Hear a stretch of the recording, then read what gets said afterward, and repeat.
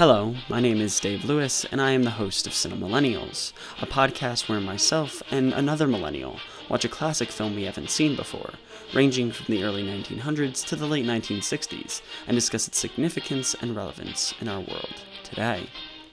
On this episode of Cinemillennials, I talked with Oshino Khan about Ingmar Bergman's 1957 allegorical masterpiece, The Seventh Seal, a personal favorite of mine, and is often considered to be one of the greatest films ever made.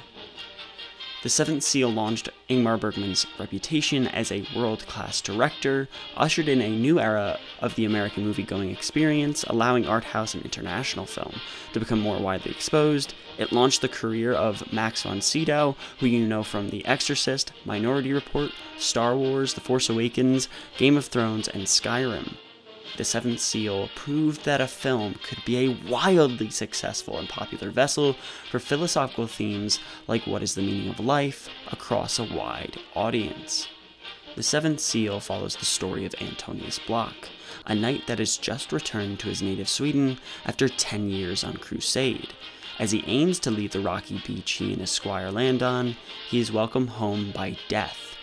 Although initially Block says he's not afraid, as death's black cloak comes closer and closer, he admits his fear and challenges death to a game of chess in order to stay alive and perform one last meaningful deed before the end.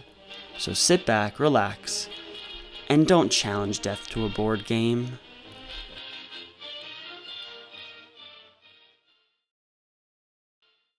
Hey Oshin, welcome to the show. What was the first film you saw in theaters, and what are your favorite films at the moment?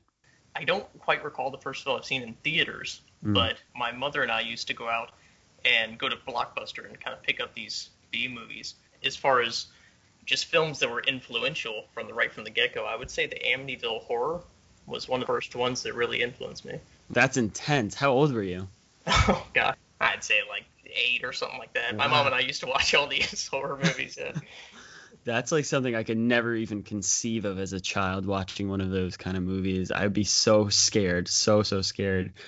So my favorite film right now, I would have to say, is Hereditary, just because it's an incredible psychological thriller horror film. There's no jump scares throughout the film. I'm a big horror fanatic, unlike yourself, I know, but love my horrors. And as much as I love B movies and crappy things you might see on sci-fi and things like that, I do get sick of the jump scares like any good horror fanatic. Hereditary is just one of those films coming out of A2, which is just from start to finish a flawless film, I would say, in horror. Did you have any experiences with classic films before watching The Seventh Seal? If so, do you have any favorites? Yes, I took a film class a while ago, and we watched a number of classical films, Casablanca and things like that. But as far as watching them by myself, no, not particularly. Out of that class, which ones did you like the best? I would have to be very basic and say Casablanca was definitely the standout film. That's not basic at all. It's a great film. I mean, there's a reason why people think it's one of the greatest films of all time. Between the writing, the editing, the performances themselves, there's so many great things within that film, and just how timely that film was and how timeless it is. It's timely and timeless all in one go. And the scenes that always are super iconic are the scenes that everybody knows, but it's also the ones that not a lot of people know at the same time, especially with the scene when they're all singing the La Marseillaise in the bar, and it's like overwhelming and it's super great feeling. And I feel like that's another great thing when you first watch The Seventh Seal, when the film starts with that big, loud Carmina Burana inspired choir, that it just bursts you into the scene and gets you stuck in.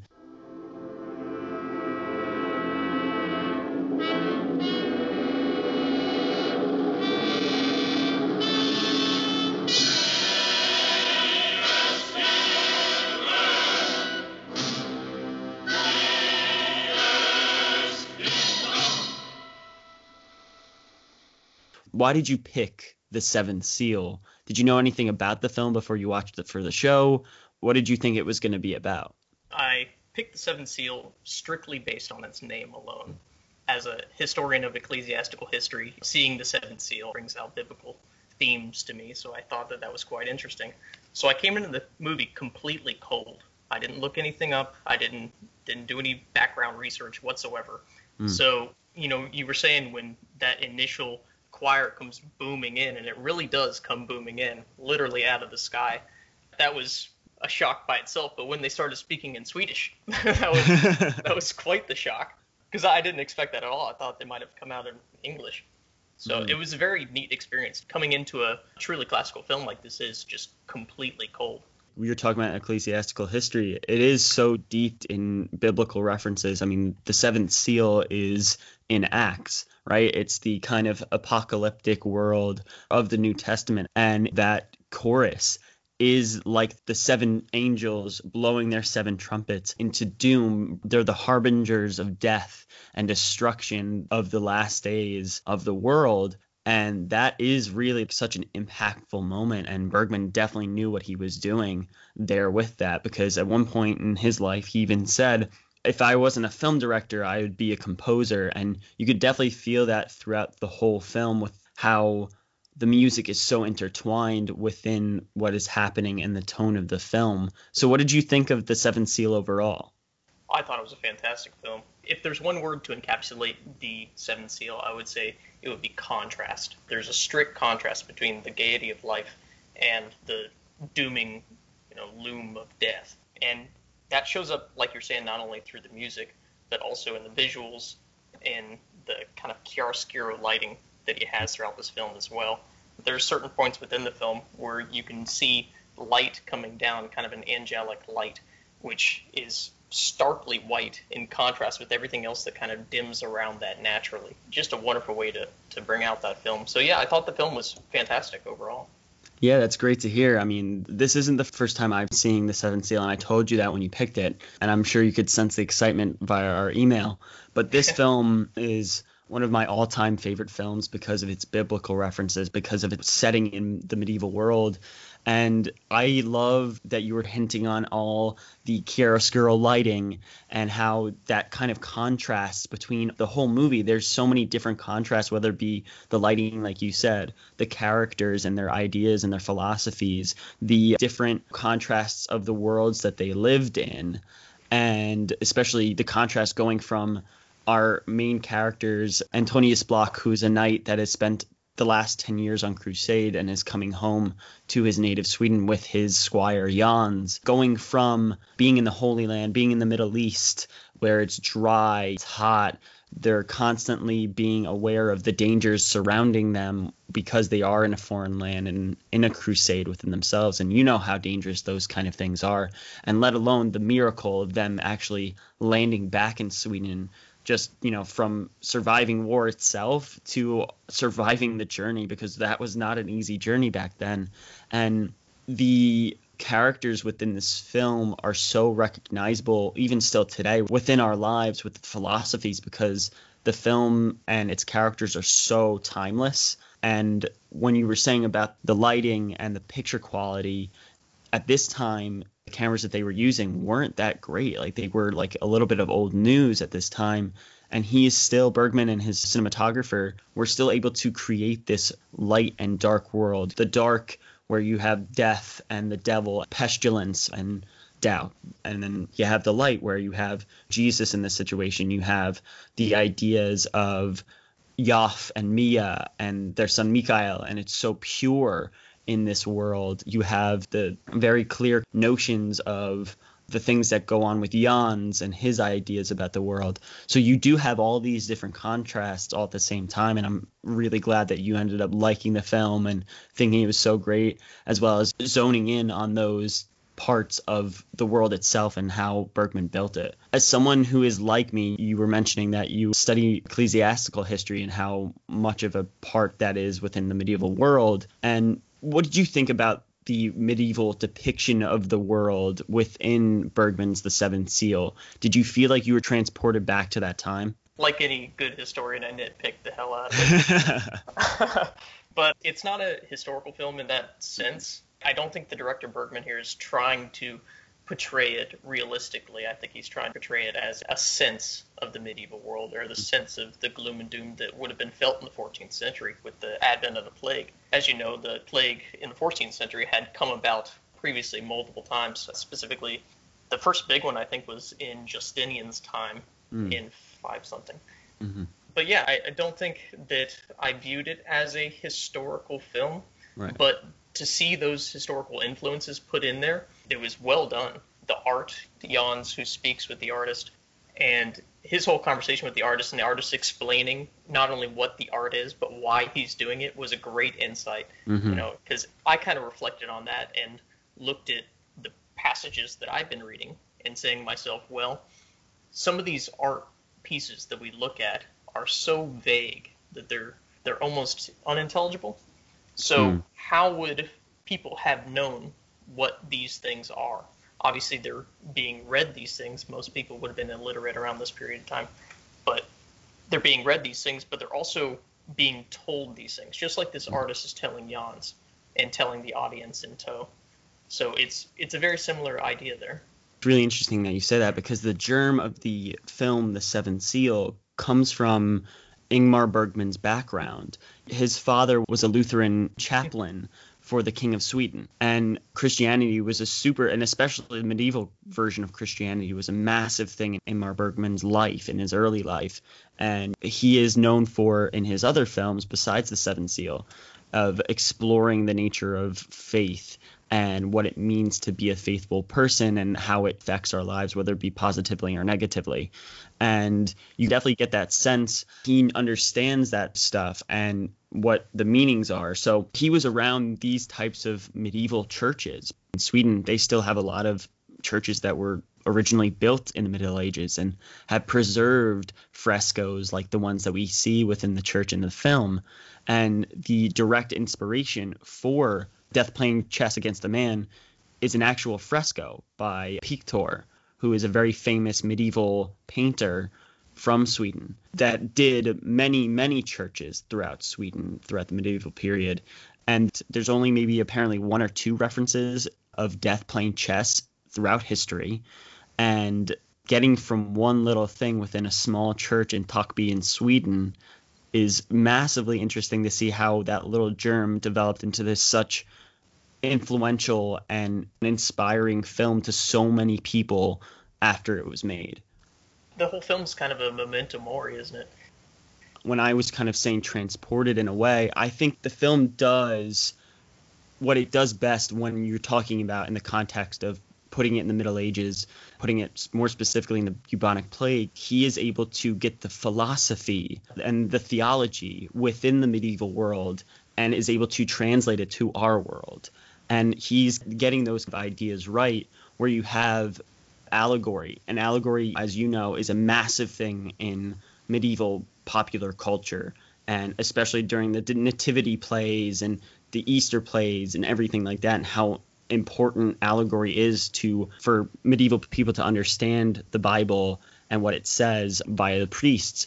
He's able to connect the past with the present by using the medieval period and the bubonic plague more specifically, because this film was coming out in the 50s. So in a general sense, they had fear and death due to the threat of nuclear war constantly looming around them. You know, all the different threats that we have throughout the world, and Sweden being so close in Europe to Russia, and the context of how they were just getting over the Second World War and their quote-unquote neutrality and everything. So in that sense, he applies medieval storytelling as well as costumes and set designs to the philosophies that are put forward by characters that reflect medieval ideas and themes.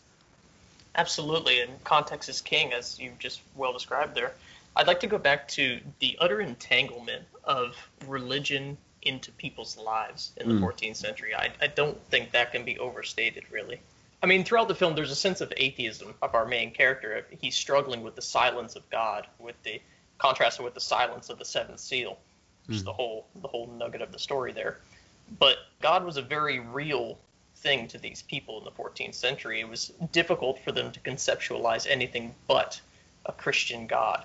You know, by that time, just the sheer prevalence of it and how entangled Christianity was with these people's lives. It was their jobs, it was their government, it was their law. Every part of their lives was bent on Christianity.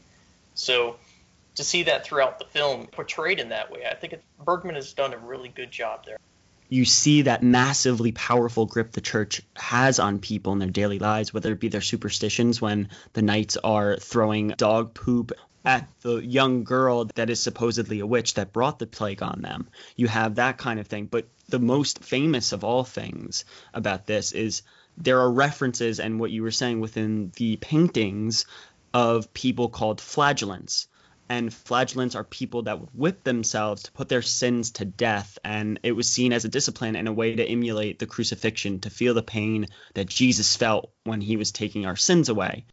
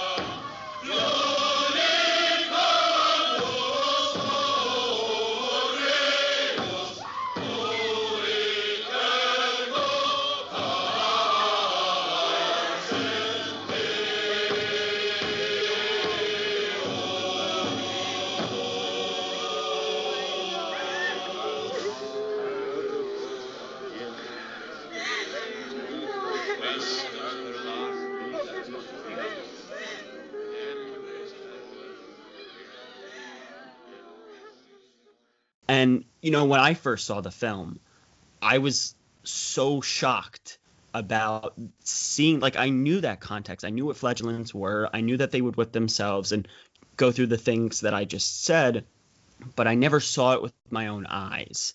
And to see that within the film, and especially the contrast, like you were saying before, between seeing the little fun body kind of plays that they were having before that, Yoff and Mia, who are also great side but main characters throughout this film. Yoff and Mia are performers, progenitors of actors in a way, where they travel around and entertain people, whether it be if they're hired by the church to do allegorical plays, or they're just doing bawdy, silly kind of things like juggling and singing different folk songs. You have that contrast of them having their performance and then just hearing the chants, the monks' chants out of nowhere, and seeing these people crying and wailing and whipping themselves. And it was just so shocking and eye-opening when you have that shift, and just how you feel that fear, especially from the monk that chastises the crowd in the town, just so real and hits you so hard. That visceral feel that you get as an audience member looking at that, because you can imagine the hive mind that we experience today through the internet, but you can experience that in watching the film. So Gregory of Tours is a bishop of Tours, and he's writing in 6th century from 539 to 94 in his history. He talks about the Justinian plague, which would later become known as the bubonic plague, coming to Marseille. And so he says, I quote, "The infection did not spread to the residential quarter immediately. Some time passed, and then, like a cornfield set alight, the entire town was suddenly ablaze with the pestilence.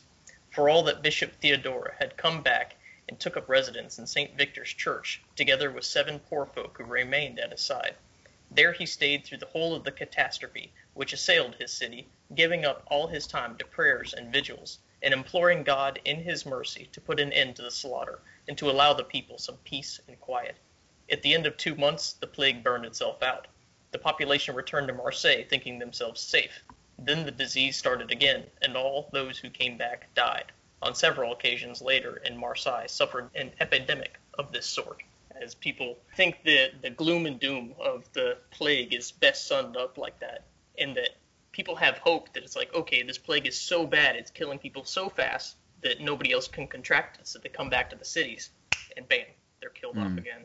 Yeah, I mean, you can definitely see that. Look at what's happening right now. I mean, this film is such a impactful and relevant thing to our world today, especially when you look at the people that are going out and doing things that they're not supposed to be doing, especially at the beginning of the pandemic. And it's fascinating to see how you have certain people almost being their own flagellants while they're not whipping themselves or anything like that. Or you can even say, like, the people that would have been flagellants back in the day are the people that are out in the open spreading it just as the flagellants would have, because, you know, they have their open wounds, they're out in the open air and they're spreading it.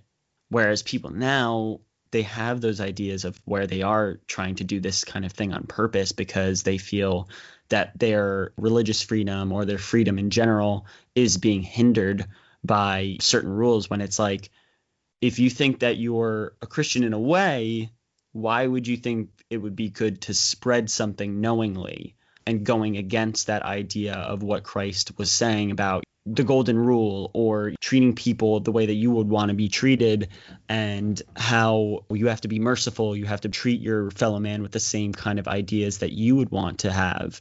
And to have that contradiction and have that contrast between flagellants and what they believed and what people are believing right now and doing right now is massive. Yeah, absolutely. And it's hard to look past that when you watch this film in 2021. You can't help but say, oh, look, we're not so different from the people who are behind us. And again, there's that sense of contrast with Yoff and Mia. Yoff and Mia have such an idealistic life, and that's kind of how they're introduced into the film, with Yoff's vision of the Virgin Mary and the babe. So to see, if you were to do a deep dive into Yoff and how he might have contemplated this whole thing, to see him in his visions of heaven and hell, ecclesiastical and infernal, which is another Latin term they give in the middle of the film, that was kind of neat. But to see Yoff there and have him have his idealistic life there, and compare that to the church literally coming in, whipping themselves, and there's gore and blood and then fear. And, you know, what does a person like him think about that? I think it would have hit Yoff hard, both physically and spiritually, because he is going from his joyful experiences that he had with, you know, with Mary and the baby, as well as the experience that he was just having, you know, singing bawdy songs, fun songs to this audience, and with his wife, you know, the love of his life. And to go from those kind of experiences to that harsh and invading experience with the flagellants and the monks wailing and hitting themselves, scourging themselves because of their sins, it must have been an experience that must have been very hard, and it definitely contrasts with the experiences that he had before. Yoff sees the angelic world around him, the unseen world to most people, and he's able to have those elated moments. Like when we first meet him, he's waking up, he's just being joyful in his own way, and we hear suddenly faint music, and he turns, and just the slow movement and the zoom of the camera on his face, you feel that elation with him.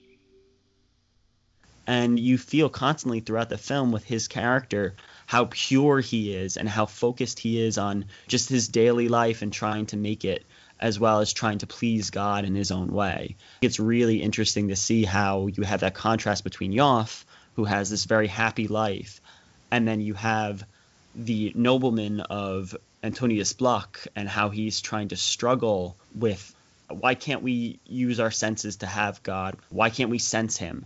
We know there are some hints of Antonius Block's doubt with his faith, because we have that beginning shot of him getting up and he's praying, but is he really praying? Is he really believing in what he's saying? We get that through Max von Sydow's great performance, who he was only 26 at the time when he made this film, which is insane, by the way, because of how much gravitas and how much hubris has this very old man feel and wisdom to himself and introspection he brings to the film. But going back to Yoff, you have that, again, contrast between the knight and Yoff and how Yoff can sense him and sense the world around him. Yoff and Jans as well, they're kind of Sancho Panza characters in a way. They're kind of tagging along on Antonius's journey, you know, and they're bringing him simple wisdom in one way and simple wisdom in another. With Yoff, you have this purity, like you were saying. With Jans, you have this violence. You have a contrast between peace and violence, and they're both like the angels and devils sitting on Antonius's shoulders, going through the film contemplating what purpose is there in life if there's no God. Jans, and actually Bergman has said this in multiple points, and Jans, the squire, was the main character. Bergman says that he's the main character, and you can definitely at some point feel that. You root for him, while at the same time, based on who you are as a person and who you pick as your favorite characters. But he definitely gives a lot of great moments in there, like where people have heard about this film being about this knight playing chess against death, and that is going to be super depressing and intense. But there are a lot of funny moments, and Jans is pretty much the progenitor of that feeling, because he is someone that is cynical and is very snarky, but at the same time, he still does have that underbelly of fear, where he doesn't know what is happening. Yes, while he makes fun of his knight, Antonius Block, he still does have that inner feeling of, okay, maybe there is something out there and I'm wrong. Jans is a very imposing figure. You know, he's got these scars on his head and on his back of his head, but at the same time, he's kind of cowardly throughout the film. Anytime he's shown something gory or something unpleasant, he kind of, you know, restricts back from it. And in talking about the comedy of the film, there's so many moments in the film where I openly laughed when I didn't expect to. Jans is coming in there talking to the smith, and the smith is complaining about his love life, and Jans trying to cheer him up in a way, but still complaining about women. You know? Yeah. It becomes this whole skit. Really funny. It's great. That's what I think what the great films differentiate themselves from good films or okay films or whatever, is that combination of, you have the whole gamut of emotions within 1 hour and a half plus piece of art.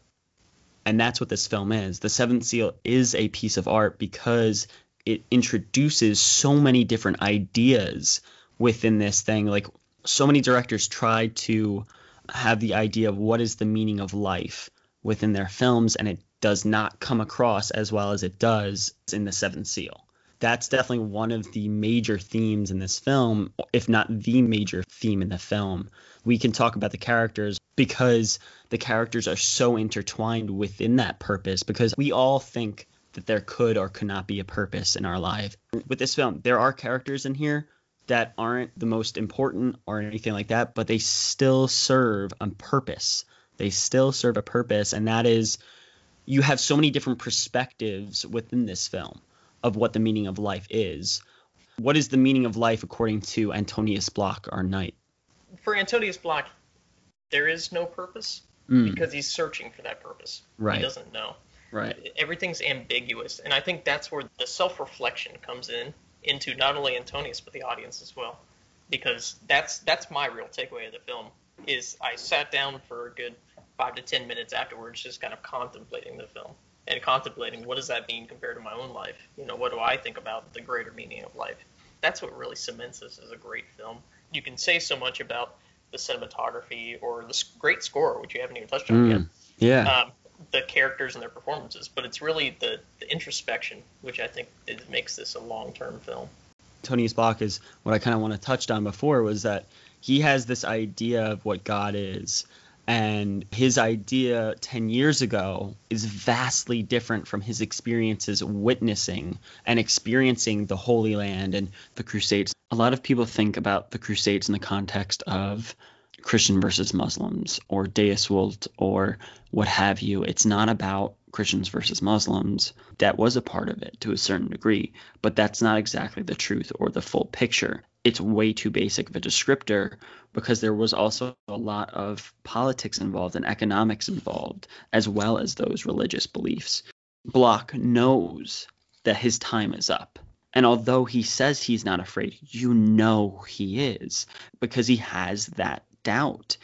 And he is still faithful to God via his fellow man and is almost Christ-like in his actions at the end. But throughout the whole film, he is constantly having that introspection every time you see him, really. And the only times that you really see him as in looking after his fellow man, because at some point he does say, I can't even identify with my fellow man. I can't feel anything because I can't feel anything within myself. And as he experiences the different experiences that he has with death, playing the game of chess, he has that communion scene where he's like, I will remember this forever. This is the most pure scene. He doesn't have a communion scene exactly, but it is as if it is a communion scene where he is eating the strawberries and the milk. And it's this purity that he feels for his fellow man, that he wants to have that purpose. And he found the little glimmer of purpose, even though he still doubts to the very end. Yeah, I didn't even realize that was a communion scene until you said that, and now that perfectly makes sense.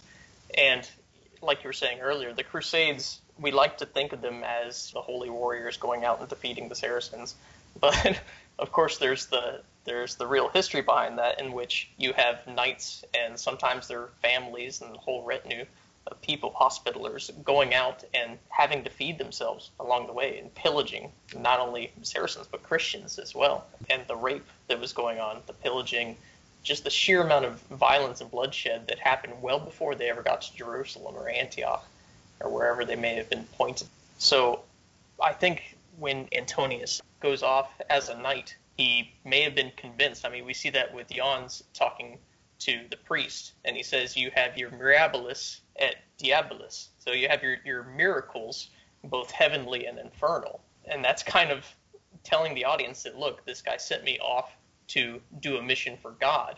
But it's not just Calestis, it's not just heavenly, but it's diabolis, it's infernal. Because when he was there, he realized that, oh, that's not quite the angelic thing that I was looking for. Those are the type of feelings that he and the knight are coming back with, and then reflecting on, saying, okay, what did it mean for us to go out and do all those things and come back? That's exactly what they're both thinking of, the knight and the squire, and how Antonius Block has that outward description of, I went on crusade, and some people thought that going on crusade, because this is what they were told, would absolve them of their sin. And his outwardness is, yeah, I'm very Christian, I'm very focused on saving the Holy Land, but at the same time, when he comes back and he's struggling with that identity, because as you said before, the identity of being a Christian is just being a normal person in the medieval world.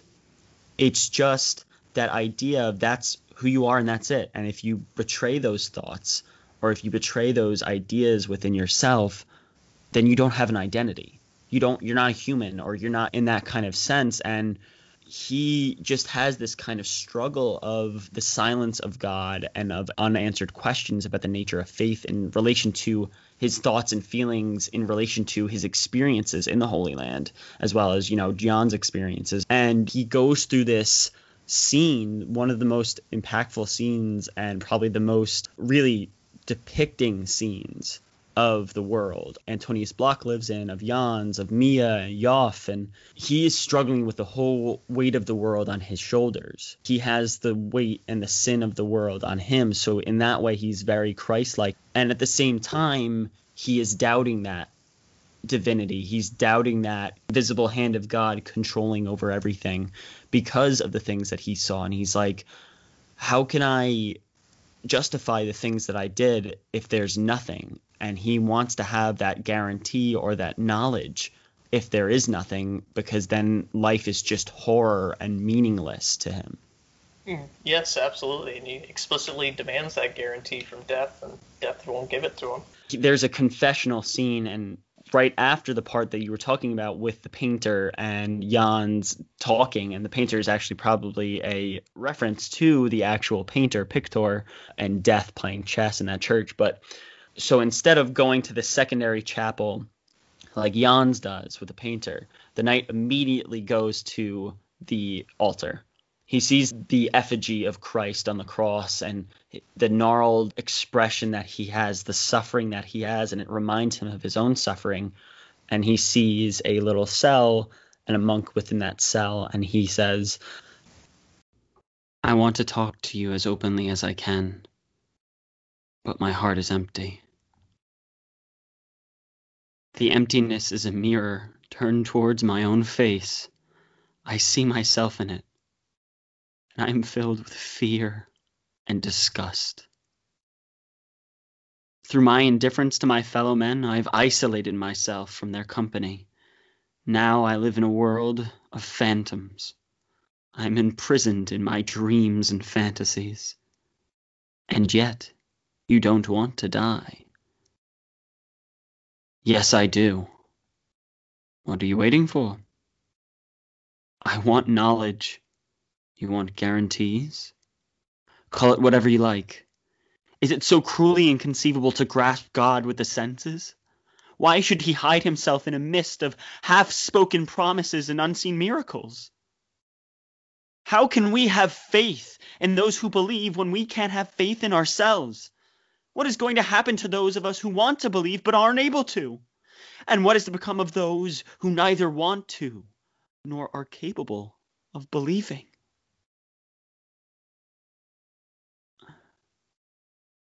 Why can't I kill God within me? Why does he live on in this painful and humiliating way, even though I curse him and I want to tear him out of my heart? Why, in spite of everything, is he a baffling reality that I can't shake off? Do you hear me? Yes, I hear you. I want knowledge, not faith, not suppositions, but knowledge. I want God to stretch out his hand towards me, reveal himself to me, and speak to me. But he remains silent. I call out to him in the dark, but no one seems to be there. Perhaps no one is there. Then life is an outrageous horror. No one can live in the face of death, knowing that all is nothingness. Most people never reflect on either death or the futility of life. But one day, they will have to stand at that last moment of life and look towards the darkness. When that day comes, in our fear, we make an image, and that image we call God. You are worrying.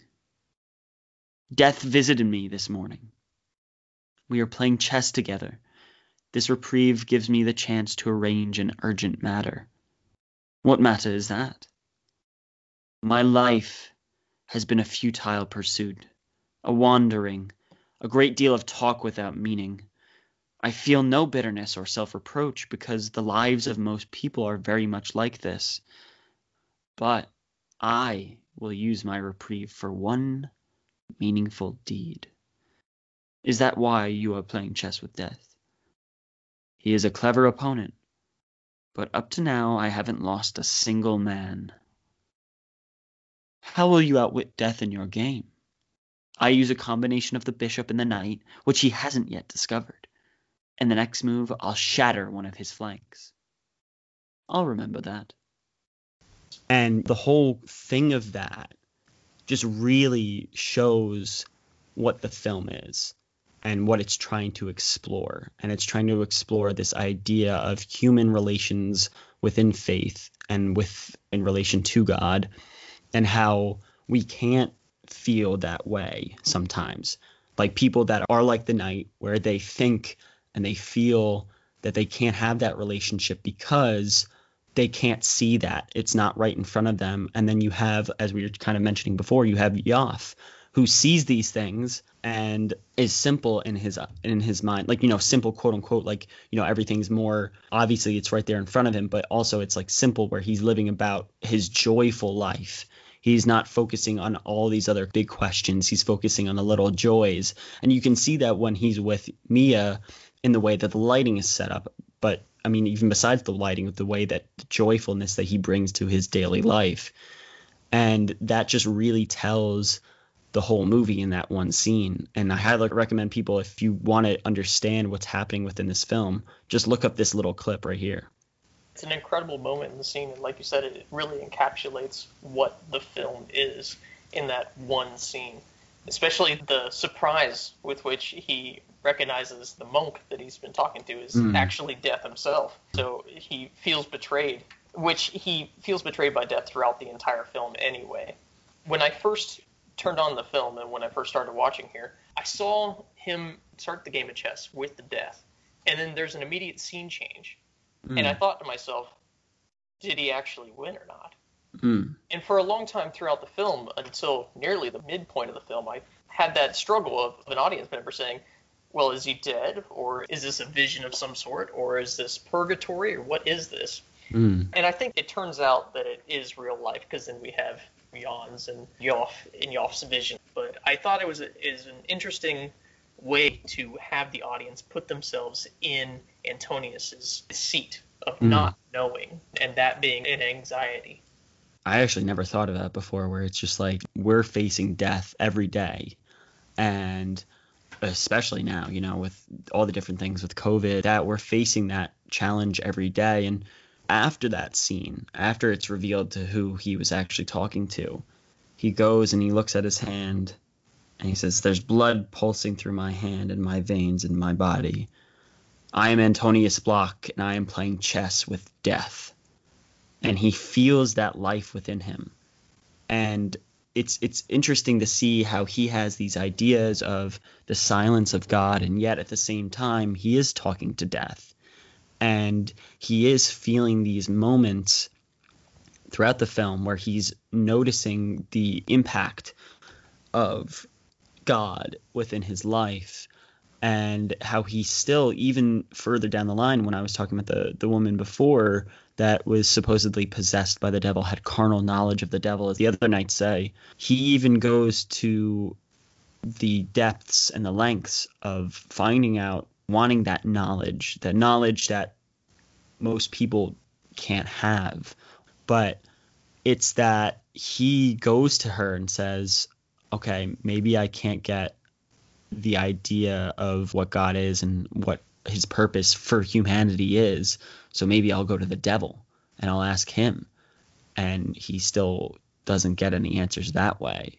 And even later on, when the game is over and the decisions are finally laid all on the table of what is going to happen to himself and the others within his party, there is still no answer. There's still no secret that death holds. It's an incredible frustration throughout the film that Antonius Block is literally playing chess with death. What more reality can he ask for? He has a confirmation of a being, an entity before him, and he's stuck on Christianity, of course, because he has to be. He's born in that time period. But if he can't find God, perhaps he'll find the devil. And he looks in the eyes of these people, but he's got death standing right before him, in the flesh, as it were. Death, at one point, when they're picking out the white and black pieces, Death chooses black, and he says, well, isn't that apt? And they've got this rapport going on. So there's his reality, and I think, it's a frustration for him to not have his very specific goals be achieved during the film. Even at the end, it's interesting his exchange with his wife and how he's like, I'm just very tired. And that's because he knows that he is going to die. We all are going to die eventually. I know it's kind of upsetting, but even within that, with the way the film ends, it's still life affirming and it's still hopeful for the future, especially with the way Yoth and Mia react to all of the things that are going on, and how Antonius Block is responsible for their safety in a way, and is taking on their lives in his own hands, whether it be helping them through the forest or helping them realize what's going on. Don't go to Elsinore. Don't do this kind of thing because the plague's there. He takes that responsibility, and he does eventually recognize his fellow man through the purity of Yoth and Mia. And he realizes the thing that he said that he wanted to do, his last good decision, he realizes what he has to do, and they give him that satisfaction before the end. Definitely. And his realization that their humanity is what makes it all worth it is the major takeaway for modern audiences, is the humanity of the whole thing. There's a sense of a natural state of being coming from Yoth and Mia. Their whole purity and their, like I said, the whole communion scene and how they are able to bring joy to everybody around them throughout the film. Because she even says, like, why do you look so solemn? And he says, faith is a very heavy burden. And for them, faith is an everyday thing. It's a thing that is and by faith I mean mystical faith is an everyday thing for them because of Yoth's visions and the purity of his visions and the joyfulness of himself and his visions. And Antonius Block recognizes that within them, meeting their baby Mikhail for the first time, and he sees the future in Mikhail's eyes and the future in their young eyes as well, because he's supposed to be older at this point in time, and this is at the end of his rope. He knows that when death comes to him first, he says that, yeah, I've been at your side for a long time. And Antonius says, yeah, I know that. I know that you've been there for the last 10 years. And he understands that, and he sees the joyful hope that the future will bring through Mikhail and through Yoth and Mia. Absolutely. There's nothing to add there. You've summed it up well. Now that you've seen The Seventh Seal, and we talked about the themes and all of the different ideas and why it's such an important film, do you remember anything from your previous movie-going experiences, seeing different references to it in other movies? There was a part of the score, one of the first beats of the score in the film, and I could swear it was used by Monty Python in the whole film. It's like the first half stanza of that beat. I'm going to have to look it up at some point, but I could swear it's a Monty Python thing. In Monty Python and the Holy Grail, you have a reference right from the get-go in the title sequence. It is mimicking the opening of the Seventh Seal by having not only the similar kind of font, but also having ridiculous mistranslated Swedish subtitles, or English subtitles that are Swedish, or subtitles that have Swedish properties with the umlauts and things like that. And then you also have the monk scene in which they're hitting their heads with the Bibles when they're walking through the village. And I think that's a really funny kind of way of having a little Easter egg to the flagellants in the Seventh Seal. There's a whole scene in Monty Python and the Meaning of Life where death does come, and they have a whole dinner table, and it's a very funny scene but very intense scene as well. Obviously, this film explores the meaning of life and what it is, or what it could be based on what the characters believe it to be. So you have the major kind of thing from this film that a lot of other films and TV and music take from is the idea of death playing chess against somebody, and death in general, because Ingmar Bergman wanted to create this version of death where it is a combination of clown makeup and a skull. So you see that contrast of death, laughing at death, while at the same time taking it very seriously for what it actually is. So you use that all the time. And one of the most famous examples is Bill and Ted's Bogus Journey, that ridiculous movie. Yeah, yep. I can see it now, yes. Yeah, so you definitely get that in the Bill and Ted universe. The Muppets parodied it. I just noted this the other day, watching it for like the third time.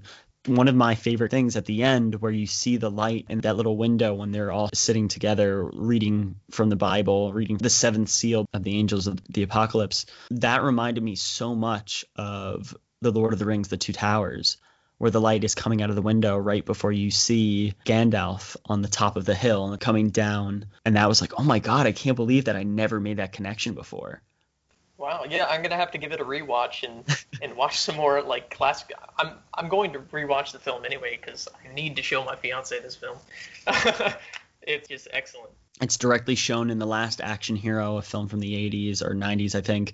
Animaniacs, when we were growing up, did a couple references on it, and then Scrubs had a reference on it too. And then I was watching WandaVision yesterday. Vision begins to turn and look at his hands like Antonius Block in the scene I was saying before, after, encountering death. And I think that gesture may come from the Seventh Seal, where they're showing that whole kind of thing, like, oh, if it's like a clone or if it's like a replicant or whatever, where you're like, okay, they're looking at their hands and they're noticing like the blood is pulsing through their veins. They feel alive. And I think that comes from this. And themes, again, after this, of course, the silence of God is such a major theme throughout film, and especially Martin Scorsese's film, whether it be Mean Streets or, more specifically, Silence, which is a highly underrated film that not many people saw. But there is still so many things within this film that are being referenced today. How do you think the Seventh Seal can still relate to our generation? I think it really is in the cinematography and in the form of Yoff and Mia. Being able, as a millennial myself and as a modern audience member, to look at that film and to see just the natural state of humanity. You see people sleeping in cots and dealing with nature and dealing with thunder and lightning and looking out at the world around them and not being certain about what these omens portend. So I think we live in a very encapsulated world now where things are very plastic in a way. And it's not until you get out and maybe do camping or something along those lines, where you really get out in nature, where you can experience the entire spectrum of humanity. And I think a film like this really reminds you that to be human isn't just to react to our immediate surroundings, but it's also to react with nature as well. I honestly never made that connection. That's fascinating. There's so many different parts within this film where weather does make a massive impact, and you're able to see how the people within the film react to that weather and how they are so connected to the world around them. It's really interesting. One of the deaths in the film is an actor falling off a tree. And when the tree falls, a squirrel goes on top of the stump. And that was completely not planned whatsoever. Oh, wow. Okay. So you have that part. Neat. The second part is when Raval ends up succumbing to the plague, it looks like it becomes morning. That just happened. Wow.